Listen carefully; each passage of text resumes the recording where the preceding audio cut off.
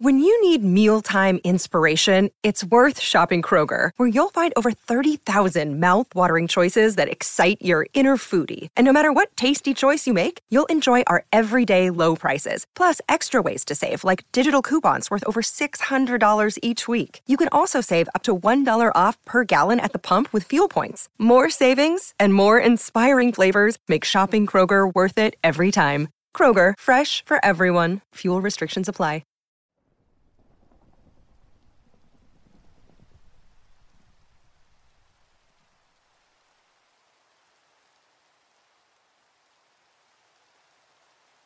Hey everyone, quick reminder that if you just want the audio for any of these videos, they are available on The Graveyard Shift with Mr. Davis. It's my podcast. It's just basically my videos, but it's just the audio. It's now available on more platforms. It's on Google Podcasts, iTunes, Spotify, or I guess not iTunes, Apple Podcasts. I don't know how any of that works. I'm not an Apple person, but it's available on more platforms. All the links to all the different platforms will be in the description below, and most likely the top comment. There is a chance there will be an extra exclusive story over there when this video goes up. Don't hold me to it, but I'm hoping there will be. Thank you everyone for listening over here or over on the podcast. I really appreciate it. And if you check it out, let me know. I'd like to hear about it. Anyway, let's get into tonight's stories.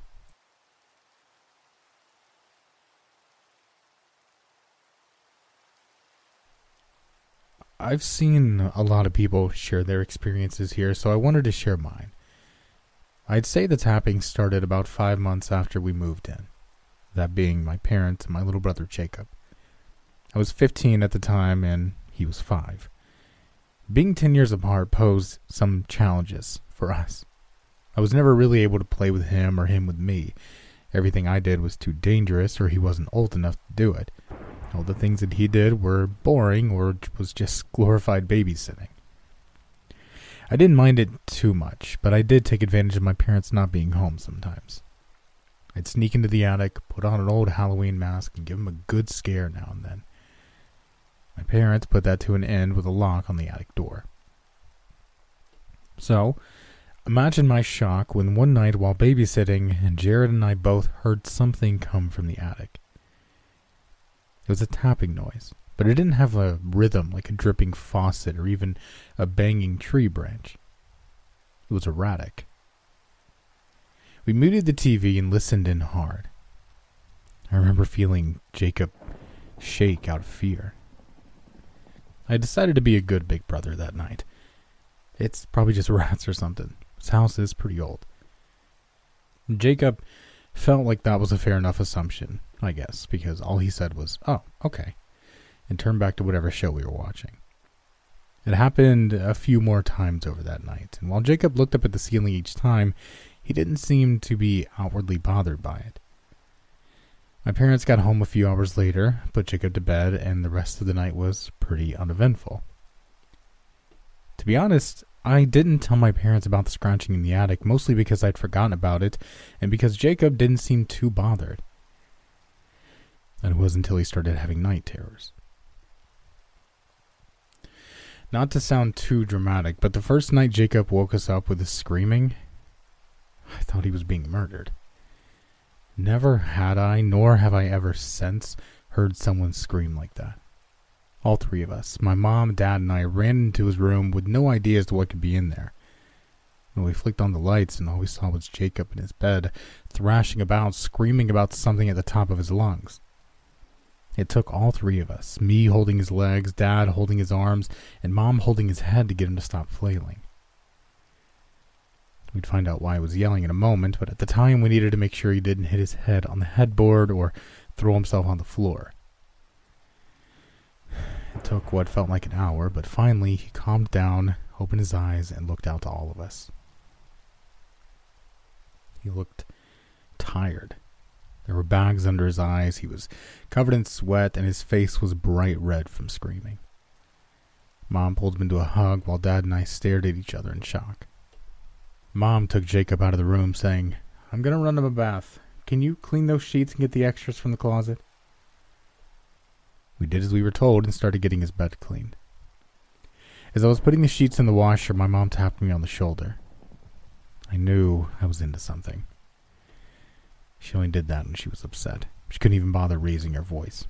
She wanted to make sure she was heard, so she'd get real close. She said, "These little pranks you're pulling aren't funny, Carter. Your little brother's only 5. He doesn't understand the jokes you pull on him. Do you know how long it took me to convince him to take his bed off the floor because you told him someone was living under it?" I was confused. The last prank I'd pulled on Jacob was the Halloween one, and my parents had settled that weeks ago at that point. "What are you talking about?" Now my mom looked confused. "You told him there was some living in the attic. He said they heard scratching up there and that someone was up there looking at him and trying to get him." I was connecting the dots then. "No, Mom. Jacob and I were watching a movie the other night, not a scary one, and we heard something in the attic. He looked afraid, so I told him it was probably rats, and he seemed fine after that. I never said anything like that to him, I swear." She looked skeptical of me, so I asked, "Did he tell you that?" She knew that he would have used my name if I was the one who did it. It was always like that. I'd scare him, and he'd run through the house yelling, "Carter's trying to scare me," and I'd never hear the end of it. She knew I was right, and she dropped it and apologized. I was hopeful that was where all of it would have ended, but for the next week, Jacob would wake up screaming his lungs out about something in the attic trying to get him. It was at a point where he and I were missing school because he couldn't sleep through the night. He'd sleep all day, and with both parents working, I had to stay back and watch him, make sure he didn't have any more episodes. It was during one of these days that I found out what was happening in the house and what eventually led us to move out. Jacob was asleep on the couch, and I was playing some silly game on my phone when I heard the scratching again. This time it wasn't in the same place. It was much quieter. When we first heard it, it was very noticeable, but now it sounded miles away. I got up off the couch, careful not to wake up Jacob, and started to go to different rooms in the house to see if I could pinpoint it. It wasn't in the kitchen, not the bathroom, not my room. It wasn't until I stepped into Jacob's room that I heard it as loud as I did the first time I heard it. The scratching was much more of a grinding now, and looking up at the ceiling I found out why. There was a dark spot right above his bed. With each scratch, I could see something about to poke through until pop. A dark, black, bony finger poked through the ceiling. Some kind of viscous liquid followed it. Trying my best not to piss myself, I ran back to the living room, grabbed Jacob, and took him outside. He was a little confused, but I told him I'd wanted to play outside for a bit and that getting some sun would make him feel better. When he was occupied with what toys were out there, I called both my parents and explained what I'd seen and heard. I told them that Jacob wasn't ill or just seeing things, and that they needed to get home as soon as possible. They were back within an hour, and before I knew it, we were in the car headed to my grandparents' house to stay for a few days. Dad said that he would stay back a few days to get things sorted with our landlord. He didn't talk about much what he saw in the house with any of us for a few years, but it was clear to Mom and I that he was very shaken when he came back. When he finally did tell us, neither of us wanted to believe them.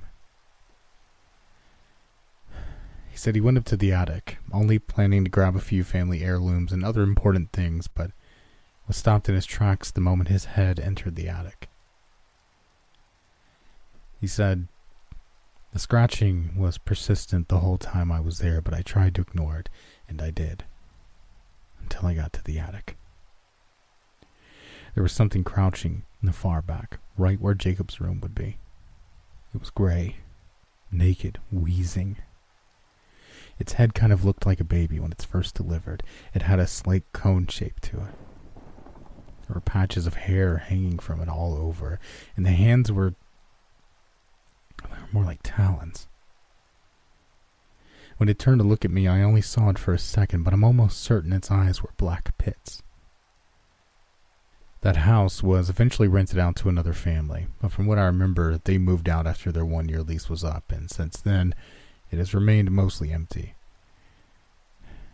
Jacob is doing much better now. This was nearly 10 years ago, and it seems like he's blocked most of it out. I don't know what the hell was in that house, and I'm glad I never found out.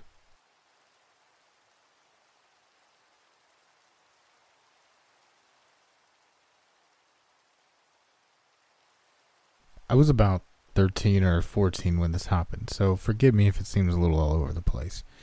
It has been well over 10 years, but the fact that it has stuck with me for this long is, in a strange way, something special. We were about 2 weeks out from Christmas, something my aunt took very seriously when she was alive.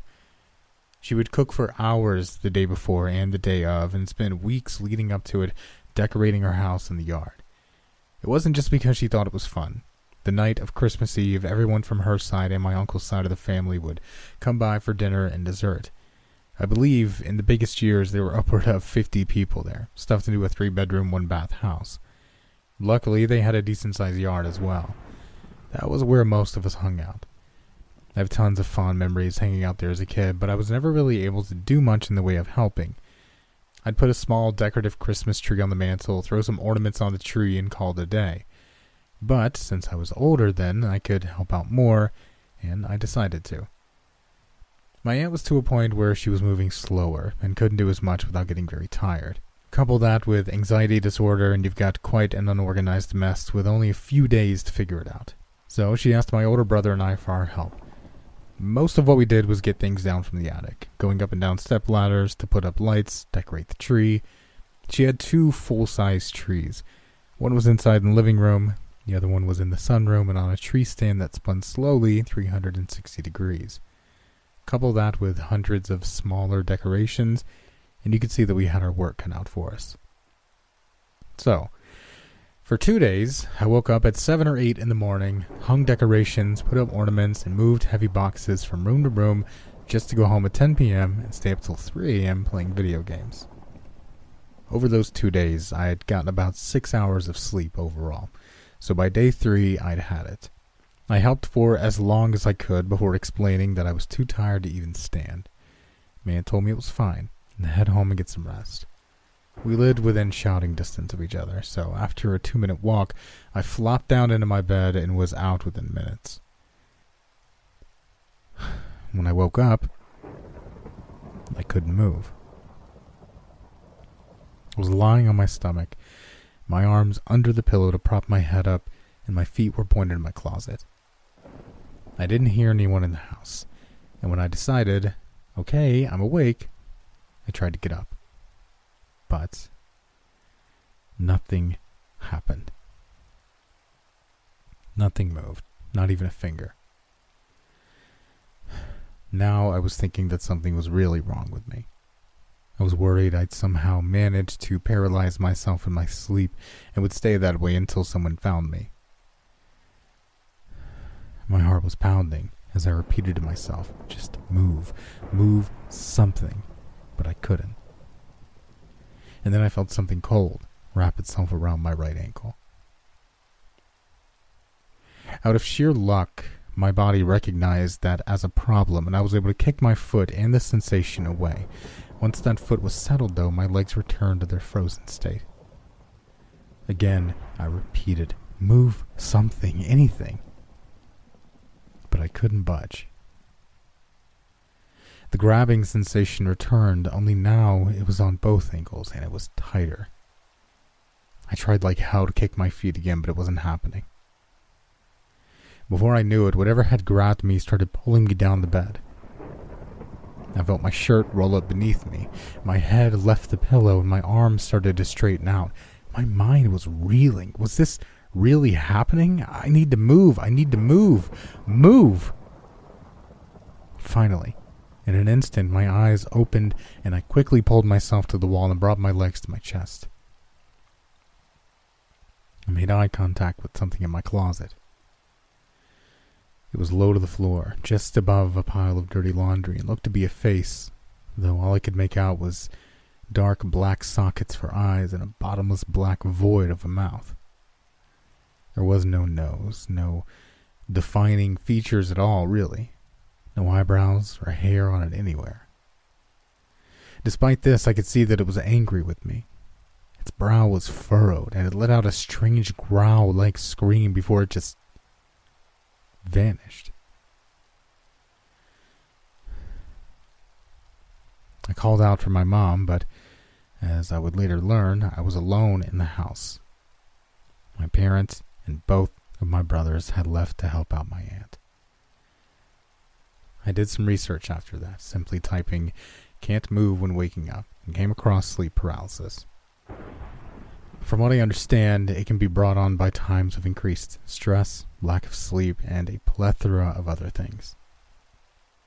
I'm not sure what I'd be worried about at 13 or 14 years old, but 6 hours of sleep in 2 days probably didn't help all that much.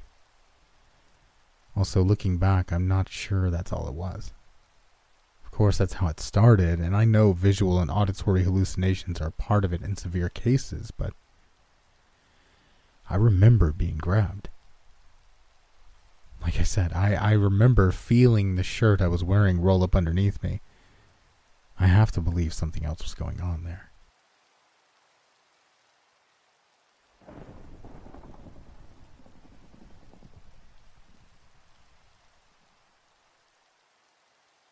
Sleepovers for me were a huge part of growing up. I loved going to friends' houses, seeing what their house looked like, what their family was like. It was something special. Of course, staying up all night and playing SNES, Genesis, or as I got older, PS1 and Xbox are all memories I hold fondly in my heart. I was recently thinking about it when a friend of mine asked if I'd wanted to spend some time over at their house and made the comment, like a sleepover. Just that word sent memories flooding back. Most of them were great, but there was one that I hadn't realized had been locked away. Happened when I was 8, mid-2003. I'd been to Nico's house a handful of times before, never had a bad experience. Our families were in the same tax bracket, so we related on that front, and it made me so much more comfortable from the moment I walked into his house. It wasn't super clean, but it also wasn't dirty. It was lived in, His mom was also incredibly nice, and did what she could to make us both happy while I was visiting. I was set to stay for about a week. We were on summer break from school and had planned out all things we were going to do over the week. Nico had some pretty dense woods behind his house, so we explored those. He had the new SSX game that we played for hours, and we even tried to build a lemonade stand, as cliche as that sounds. We made signs for it, but never got around to convincing his mom it was a good enough idea to go to the Home Depot and buy lumber. Probably for the best, looking back. By the 4th or 5th day, we'd started to run out of things to do. The video games weren't doing it, and it was getting too hot to go outside for more than an hour. It was when we were in the car with his mom going to get some groceries for the night that she made a suggestion. "Why don't you boys tell each other some scary stories tonight? My friends and I did that all the time." It was a solid idea, and we took it in stride. That night we shared stories of creepy dolls coming to life, monsters out in the woods by his house, and of course a few ghost stories. After some time, though, I noticed that Nico seemed much more freaked out than I was. I asked him what was wrong, and he just started telling another story. He said, "My mom and I aren't the only ones that live out here." For context, Nico lived well out into the sticks of North Carolina. Think outskirts of Bun Level. If you've ever been out there, you know what I mean.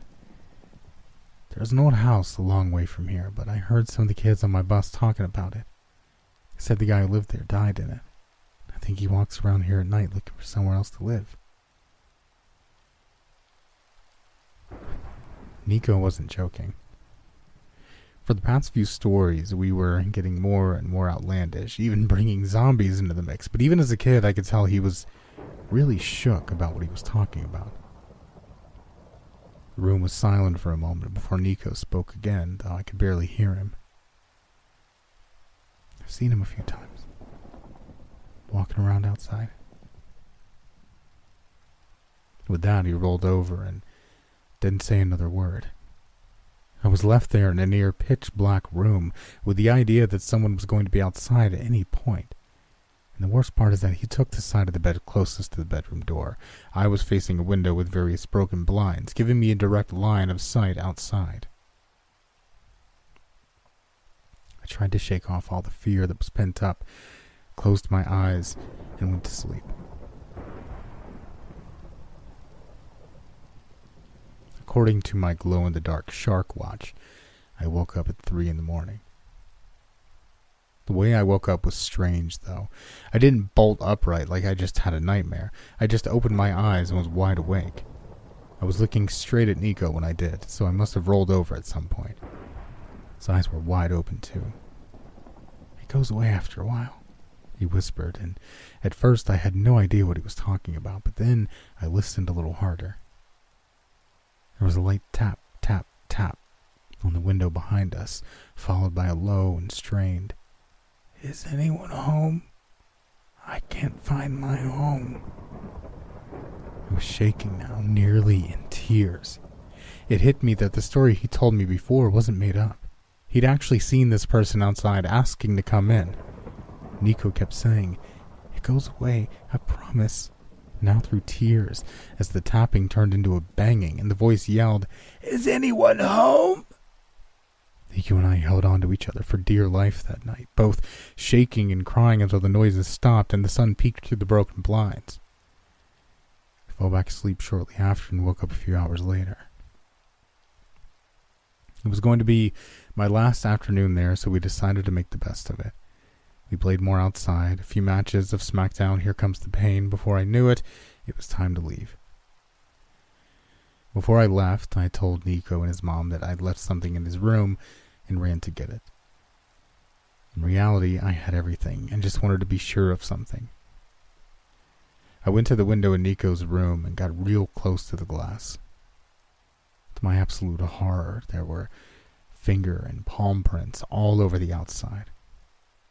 Just before you say anything, they were far too large for an 8-year-old. And Nico's mom was about 5'4", so it wasn't her hand, and Nico's dad was out of the picture. There was only one explanation. With that realization, I ran out of the bedroom, hopped into his mom's minivan, and we headed back to my house. I never told Nico about the fingerprints and never went back to his house after that. We still hung out after school, and I talked about hanging out outside of school, but it just never happened. Even if it made me feel like a terrible friend, I was way too scared to go back over there.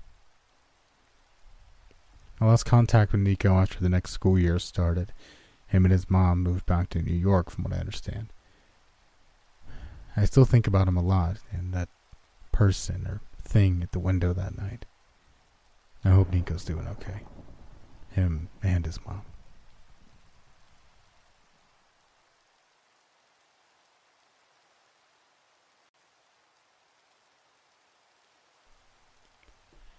I think it goes without saying that the 80s were a very different time.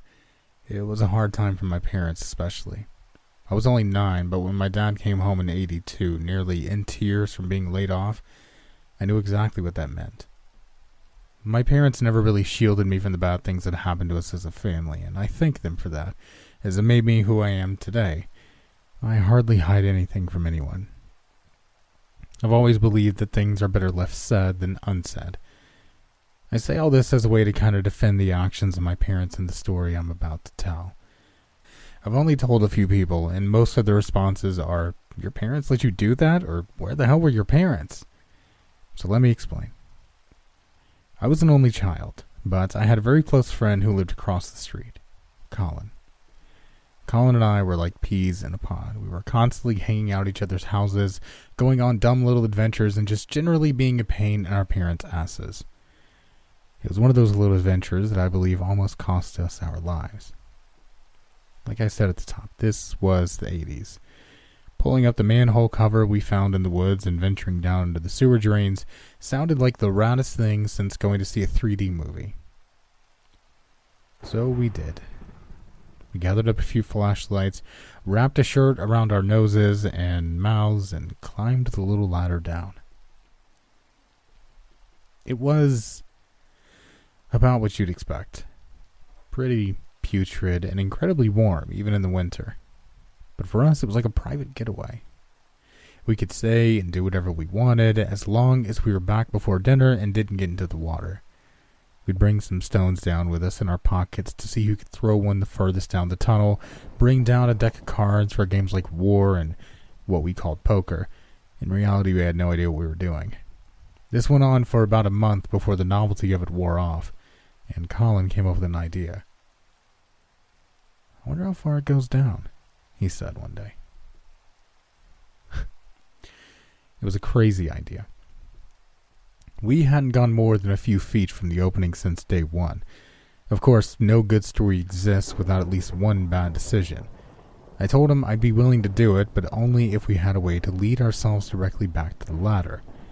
I knew there were offshoot tunnels, and if he wanted to look at those, I wasn't going to risk getting lost. He agreed, said his dad likely had a leftover bundle of rope that he could bring. We tied to the bottom of the ladder and then unravel it as we go, Hansel and Gretel style. The day of our adventure, we met at the manhole as we always did. Colin had a flashlight and the string he'd promised to bring. It had to be at least 200 yards. It was a huge wad. With a deep breath, we started down the ladder. I can't explain it, but the tunnel felt different that day. Obviously, it was nowhere for a kid to be, but something about it felt much more sinister all of a sudden. I remember thinking we should probably just go back, but I never said anything to Colin. Wish I would have now. We'd been walking around 30 minutes before we saw another tunnel connected to our main one. There was one glaring issue, though. Only one of us would be able to get through.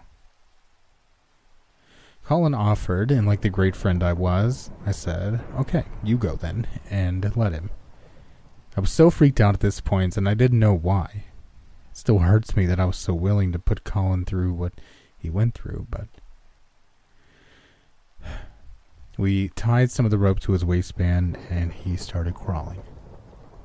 I was making sure the rope was being fed without any snags or getting caught on the rough rock around us.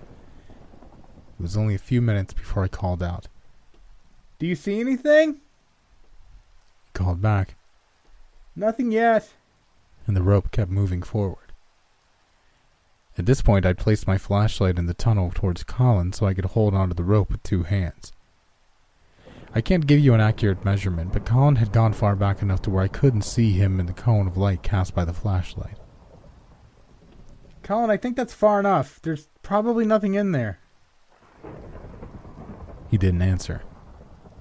I tugged on the rope twice and waited for him to do the same.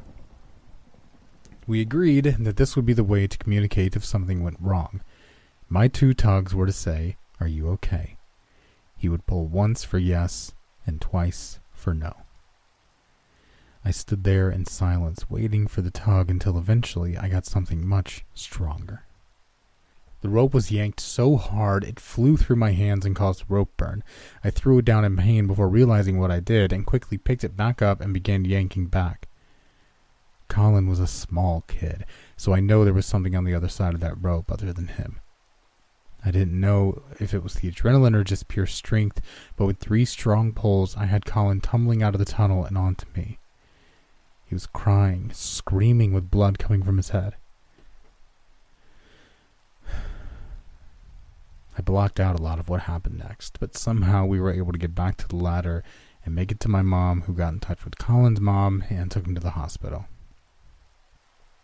Meanwhile, I was tasked with explaining everything. As you'd expect, my mom was not happy. She forbade me from seeing Colin for a month, and once Colin was out of the hospital and back home safely, his mom did the same. We still saw each other at school, so it wasn't the worst punishment in the world. I think they were just happy we were safe, especially Colin. We didn't talk about what happened in the tunnel at school. Colin told his other friends and teachers that he'd just fallen off his bike, and everyone took it as truth. Hell, he wouldn't tell me until we were much older and drunk. The manhole and the tunnels in it had been out of commission for some time. The city welded it shut after my mom threw a fit about kids being able to get in. That also meant that what was in there couldn't get out. Colin told me what he'd saw when he'd come over to my apartment for a few drinks and just to catch up, but we ended up having a heart-to-heart about the tunnel. I told him I was sorry for making him go in, but he insisted it was okay. "I'm just glad you got me out when you did," he said. "You wouldn't believe what the hell I saw in there." I took a swig and said, "Try me." He sat there for a moment, looking to the ceiling for an answer, searching for the words that would make sense. It was a man, or it was at some point. He was tall, gaunt. Looked like he was barely holding it together, that he'd already lost it. When I put my flashlight on him, his skin reflected it straight back. He was so pale I could follow the veins in his arms all the way down to his fingertips from 15 feet away. His eyes caught the light, but he didn't look away like you or me would. He just kept staring, and his eyes reflected it like a cat's does. He was holding a rat, or what was left of it anyway, in his mouth while it dripped with blood. That's about when you tugged the rope. He didn't like that. Lunged at me, grabbed me by my wrists so hard I thought they may break. Colin was nearly crying now. "I can't thank you enough for pulling me out of there, man. I know you feel guilty about all this, but at the end of the day, we're still alive. And to be fair, it was my stupid idea to go in there in the first place." I didn't know what to say then, and I don't know what to say now. I don't want to believe him, but I remember the look on his face when he came out of that tunnel. Our parents still don't know exactly what happened. They have a much more truncated version. We were playing down in the sewers. Colin slipped and hit his head. It was enough to get them off our backs about it. Colin and I still get together from time to time, but I've been blowing him off lately. Every time I see him, I can't help but think about what happened all those years ago.